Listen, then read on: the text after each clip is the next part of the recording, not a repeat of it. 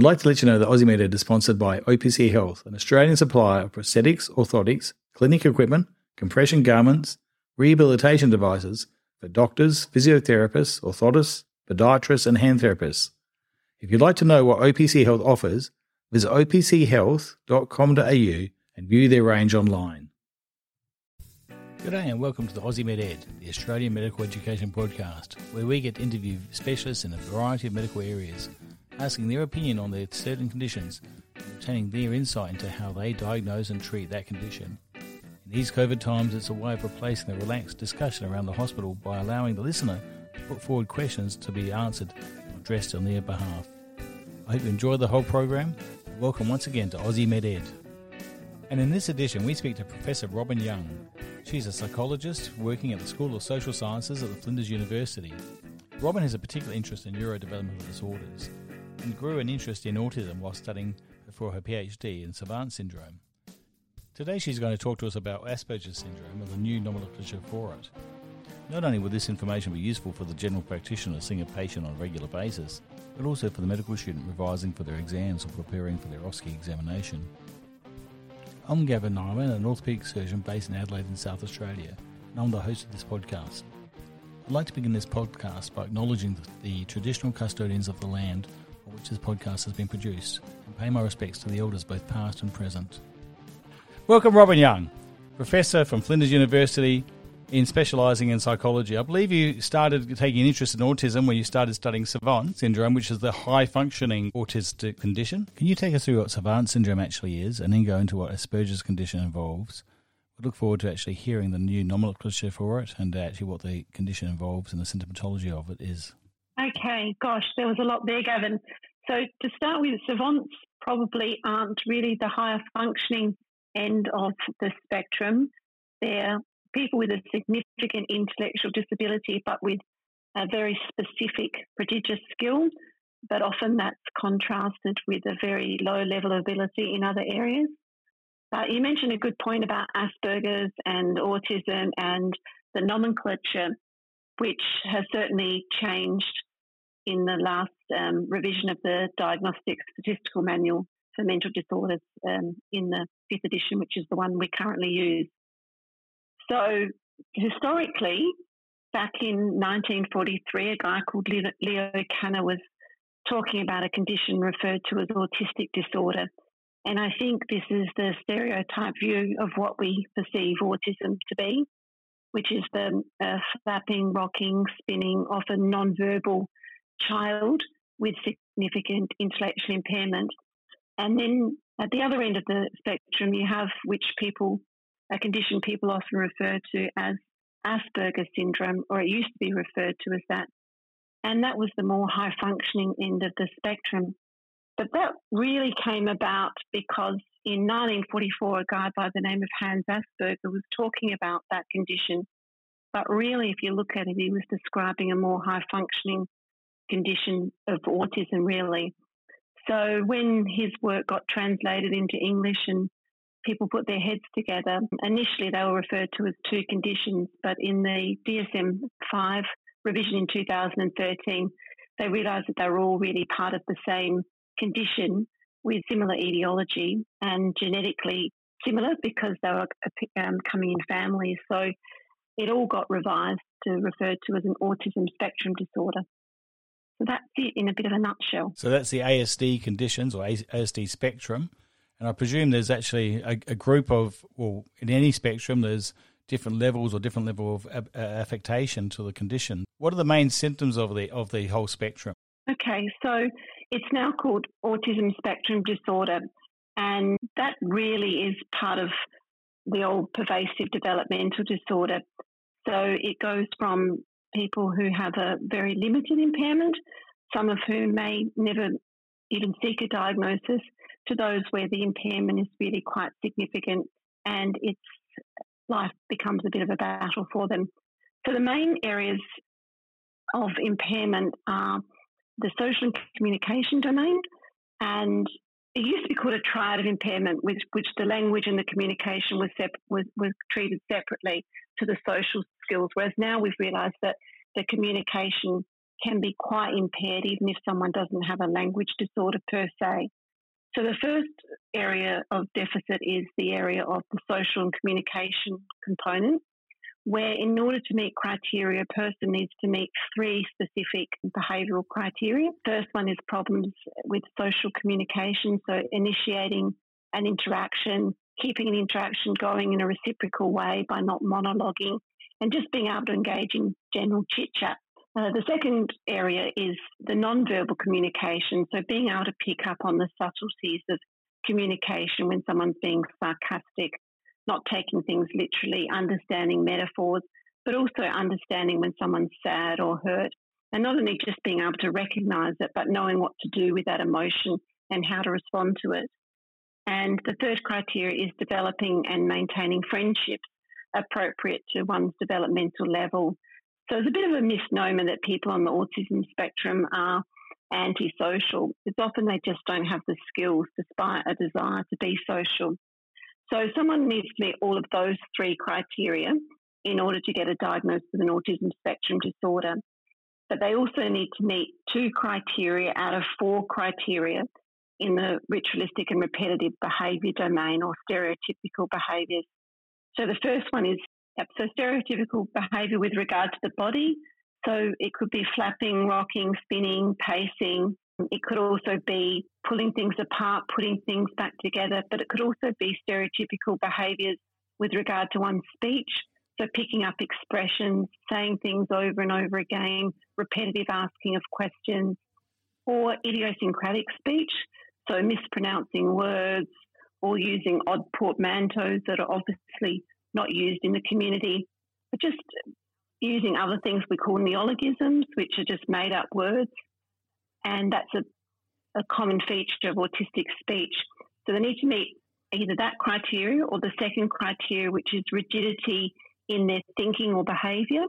So in their thinking, it could be having very strict or firm beliefs about rules or religion or social justice, and really not open to the beliefs or understanding of other people. So being quite dogmatic. But it can also be in their behaviour. So they could have routines around getting up in the morning, having to have a cup of tea before they have breakfast, before they have their shower. And if those routines are interrupted in some way, there may be some difficulty with transitioning.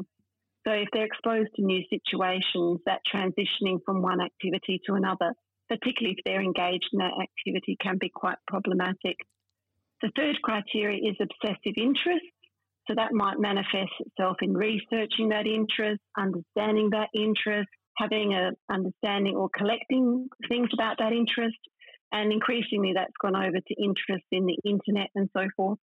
And the final criteria, which is something that Canna spoke about in 1943, but it didn't make the diagnostic manual until the recent edition, is the sensory sensitivities, which for many can be quite overwhelming and disabling.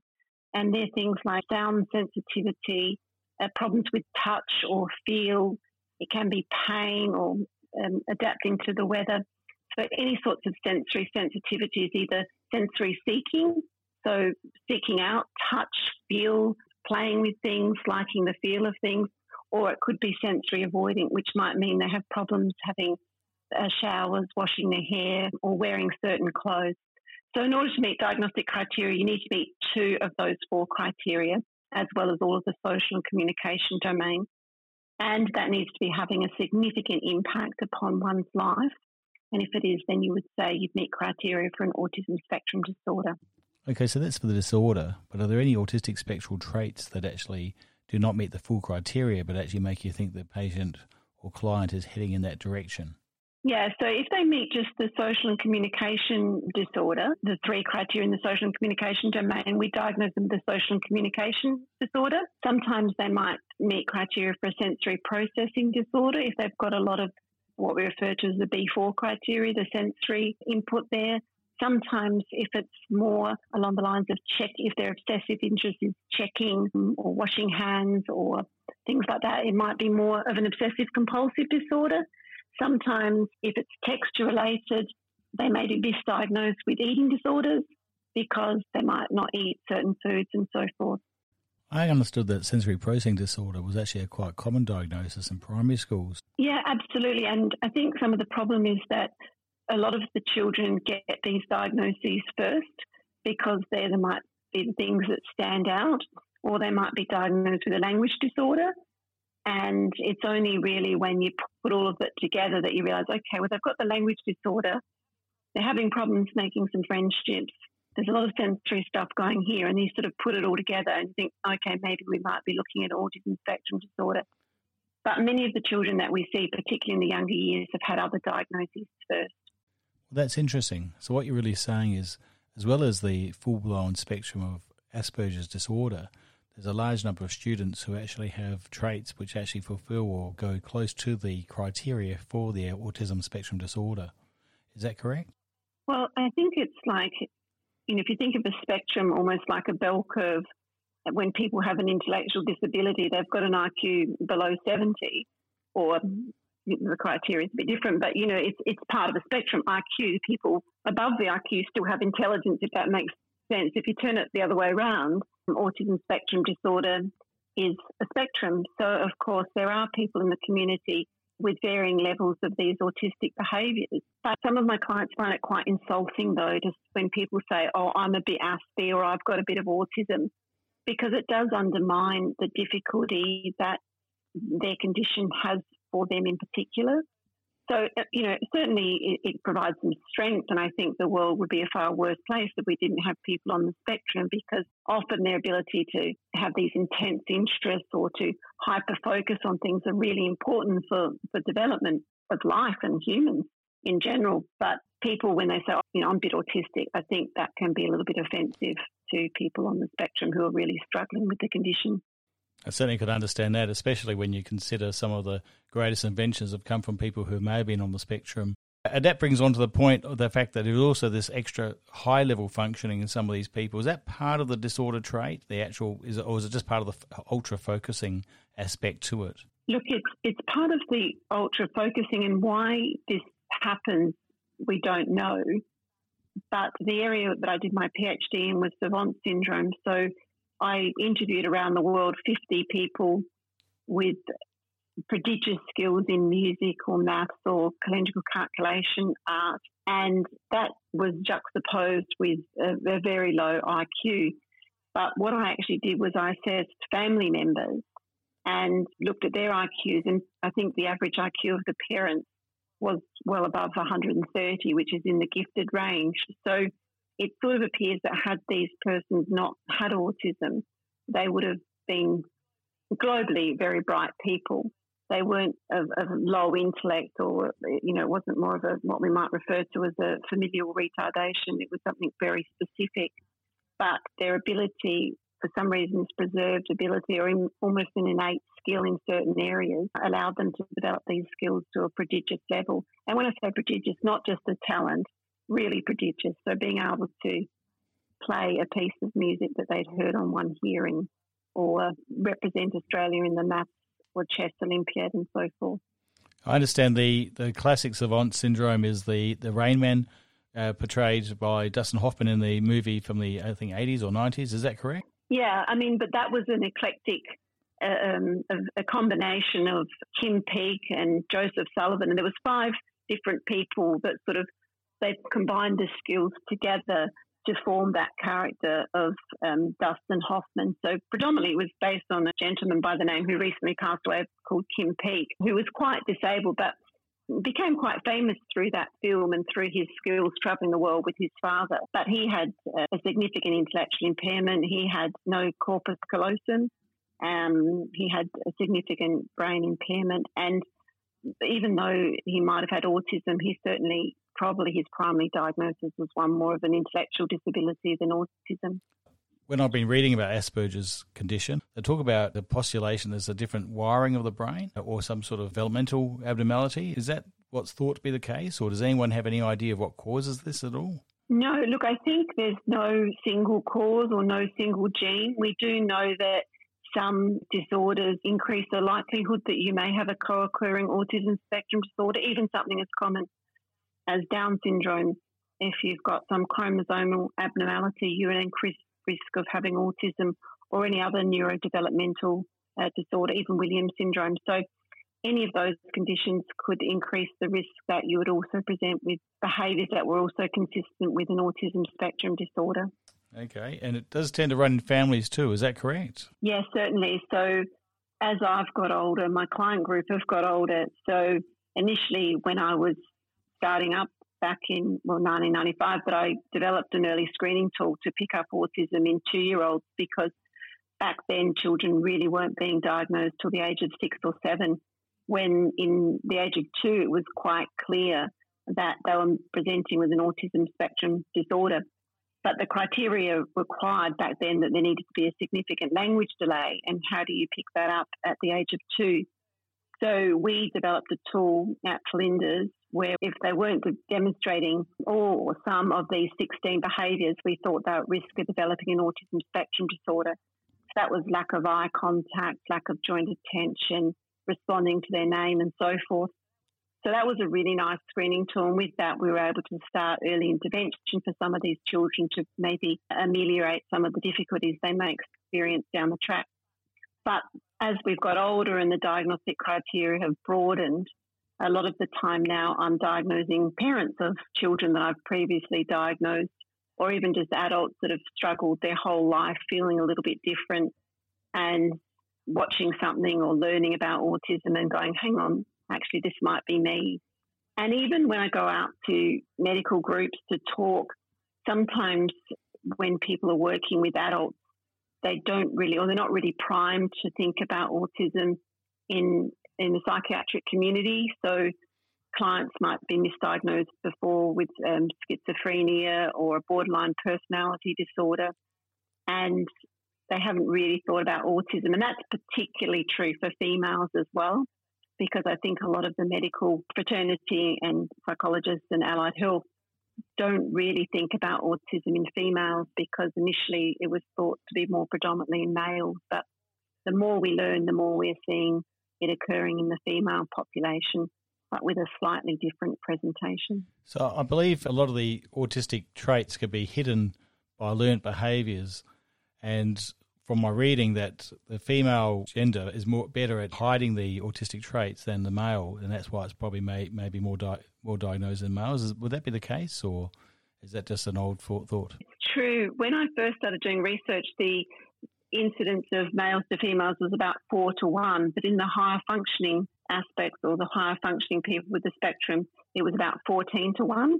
But I think that was largely because females had to be pretty obvious before they were picked up. So it's very common for me to be diagnosing female adults now who have been diagnosed with either a borderline personality disorder or anxiety, depression, post-traumatic stress disorder, because often they've been traumatised at school by being bullied or not fitting in. But women in particular seem to be able to camouflage it better for reasons that we don't really understand, but probably largely environmentally, because of the way we socialise girls when they're younger. We encourage more pretend play, and so it enables and just less vocal, whereas boys tend to act out, whereas the girls tend to internalise their problems and perhaps fly under the radar because of that.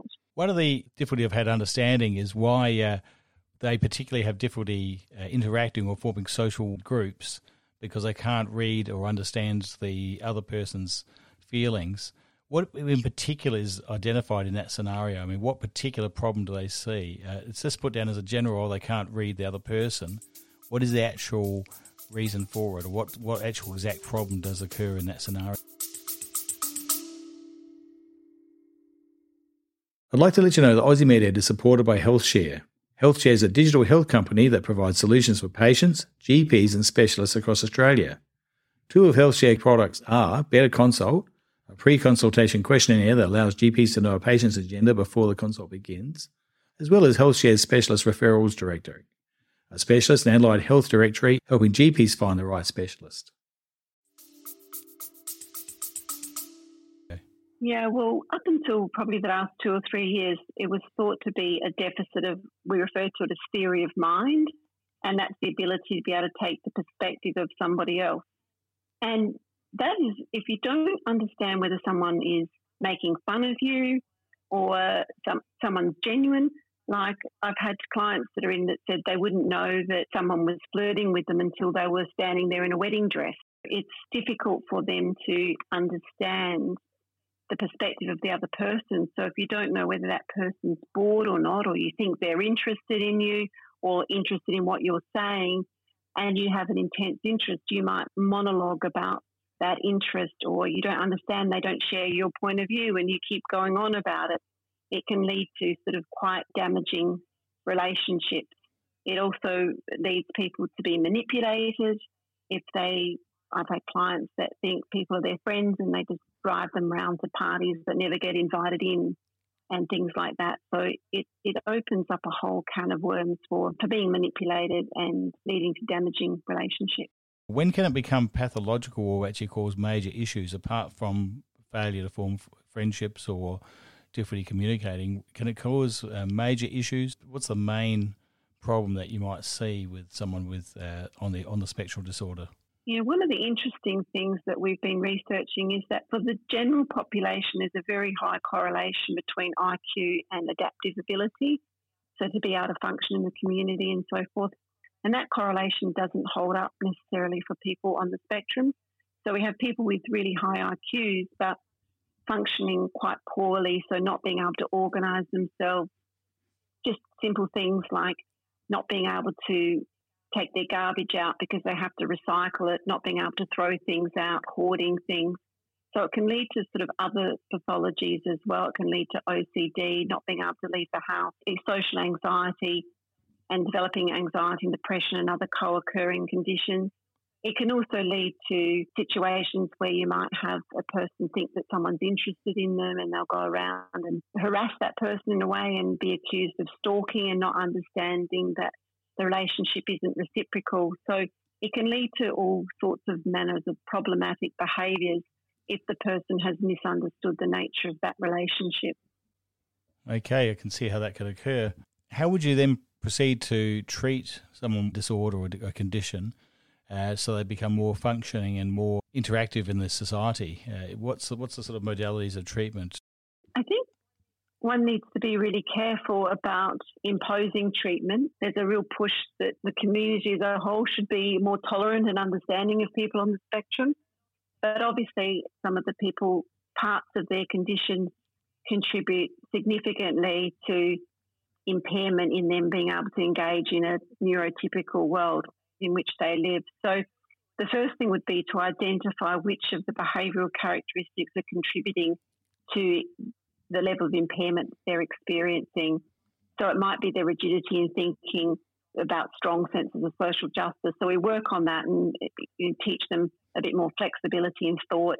It might be teaching someone how to engage in social chit-chat, or it might be if it's the sensory sensitivity that makes it overwhelming, desensitise them in some way through occupational therapy in order to be able to tolerate some of these sensory sensitivities that prevent them maybe getting on a bus or getting on a train if other kids are getting on it and so forth. So you'd have to look at the individual, because we say you've met one person with autism, you've met one person with autism, and they are all very, very different. So you need to address the individual, even though the underlying cause may be autism. You have to look at the specific needs of that individual and treat them accordingly. And also recognise that there might be co-occurring conditions like ADHD, obsessive-compulsive disorder, anxiety, depression that may need to be medicated in addition to some sort of behavioural or cognitive therapy. Sometimes we do CBT, cognitive-based therapy, with our clients. It's quite hard because many of our clients are quite rigid. And so if they've got some negative, trying to talk about what someone else might be thinking. So if someone's upset that their parent might be asking them every day if they're looking for work, have you checked your emails? Have you checked your emails? To say, well, why might they be asking you that? It's not because they're nosy, it's because they are genuinely interested in your welfare and trying to point out that there are sort of different points of view. But sometimes their beliefs are so rigid. So say, for example, someone had a belief about religion and they were an anti-theist, for example, and were very anti-religion. We have to then say and know that you're not going to change that overnight. then a bit more about tolerance and accepting people who might have different opinions and so forth. So it's really treating the individual. One thing that can be quite problematic is that there's a fine line between accepting the condition and accommodating it. And I remember a spokesman for autism has spoken about his sister having autism and saying that once his sister was diagnosed, his family became very autistic and they didn't go out anymore. They didn't have people over, and pretty much they accommodated a lot of the girls' difficulties. And I see this a lot whereby there's been so many accommodations made that the problem is that when that person then goes out into the community or they haven't got that scaffolding in place, that can be quite problematic. So if they've been accommodated and haven't been encouraged to transition or accept other things, if things don't go to plan, then they might have some violent outburst. Now, while that's rare, it does happen. And that's something that we really want to try to avoid by trying to encourage a degree of flexibility. The other thing I've read about when reading up about Asperger's condition is that the clients can sometimes have issues empathising with other people. But I believe that can actually be the opposite scenario. They can over-empathise. Is that correct? It is. Sometimes we see that a lot in the women in particular, and I'm doing this sort of binary dichotomous, I guess, idea about sexuality of male and female, and a lot of our clients also experience the gender dysphoria and gender confusion. So I don't want to be specific about having a male and female presentation, but there is more of a female presentation, which we do see in people that identify as males as well. But certainly we see these females empathising overly so they feel the emotions of other people and they get quite distressed by other people's emotions and they can't distance themselves from that emotion, which can be extremely challenging and draining for people. But sometimes it really varies. There was this misnomer that people on the autism spectrum couldn't show empathy or didn't feel the empathy. But many of my clients say they can feel it. Some of them say they can feel it or see it or recognise it but don't want to do anything about it. Others say they don't know what to do about it. Others say they don't feel the empathy at all. They don't get that. So it really varies. I have one client recently say that he feels the empathy but really just doesn't know what to do with it. And that's a really common thing for them to say, that they feel it. And often their response won't be an emotional one, but it might be more of a physical one. So if they see that someone's sad, they'll go over and offer them a cup of tea or pat them on the back, or maybe even try to solve the problem without really understanding as to how to sit and listen and empathise. But it's varied dramatically. That's excellent. You've explained that really well. So moving on, what other conditions can mimic the autistic spectrum disorders? Well, I think sometimes eating disorders. So a person might be refusing food, not because of any body image or body dissatisfaction, more along the lines of that they don't like the texture or the feel of the food, or it might be they haven't tried it before, or they've got this belief that they don't like food, or they've become vegetarian because of that firm, rigid belief. So that might lead to foods, and it might actually end up in an eating disorder, but what's underpinning it is the autism. And similarly, obsessive compulsive disorder has overlapping in behaviours. As I said, anxiety and depression, we see a lot of anxiety, particularly among the females. Borderline personality disorder has similar features. Sometimes people on the autism spectrum are accused of being narcissists because they might appear self-absorbed. So you have people that, for example, some kids might see their parents upset, and instead of feeling empathy, they're more upset that this is a change and they don't like that change. They want their parents to go back to not being upset because this is interfering with their normal routine and structure. So difficult to disentangle the condition. Probably one of the primary ones which I haven't mentioned, and we see this in young children, particularly those that have been subject to trauma or attachment issues. A differential diagnosis between reactive attachment disorder and autism in the early years can be problematic if there have been attachment issues.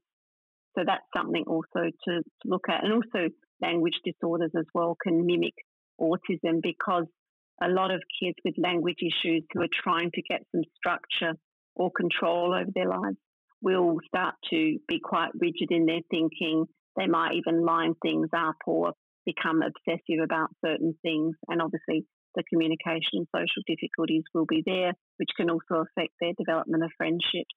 So the only way to really disentangle it all, and I haven't really mentioned this about how people go about getting a diagnosis, is really to sit down with someone that's trained in ASD assessments and really address all of those criteria and then work out, could there be other conditions that are making them present like they have autism, or is this in fact the underlying condition that is of interest?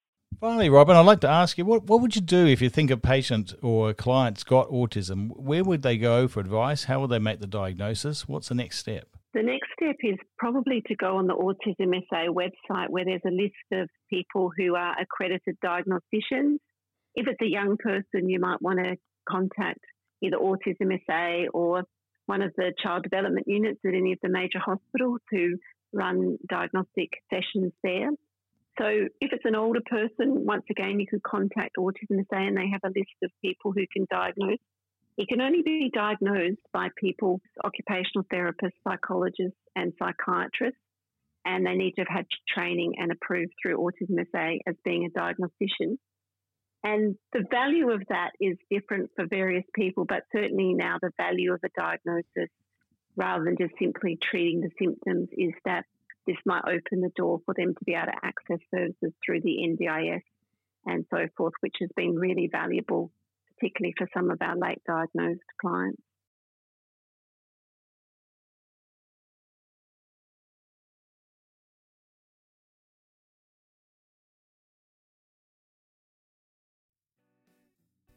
Brilliant. Thanks, Gavin.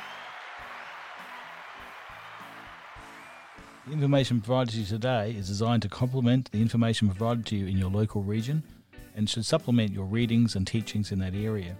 Please don't take it as the only way of treating this condition or assessing a condition, but really as one of various ways of assessing these conditions. Please also be aware that the information provided today is really just general medical advice and isn't designed to actually be a source of medical information regarding your particular condition. Remember to consult your specialist or medical practitioner if you have concerns about a condition raised in this podcast.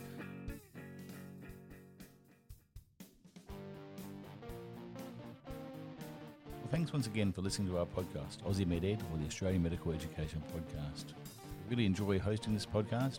I hope you find it useful to hear a pragmatic approach to everyday conditions. If you have any questions or information you want to ask about us, or you'd like to put a suggestion for a topic, please don't hesitate to email us at gavin@med-ed.com.au. Once again, I hope you've enjoyed listening to it, and we'll look forward to hosting it next fortnight when we introduce a new topic. Thank you.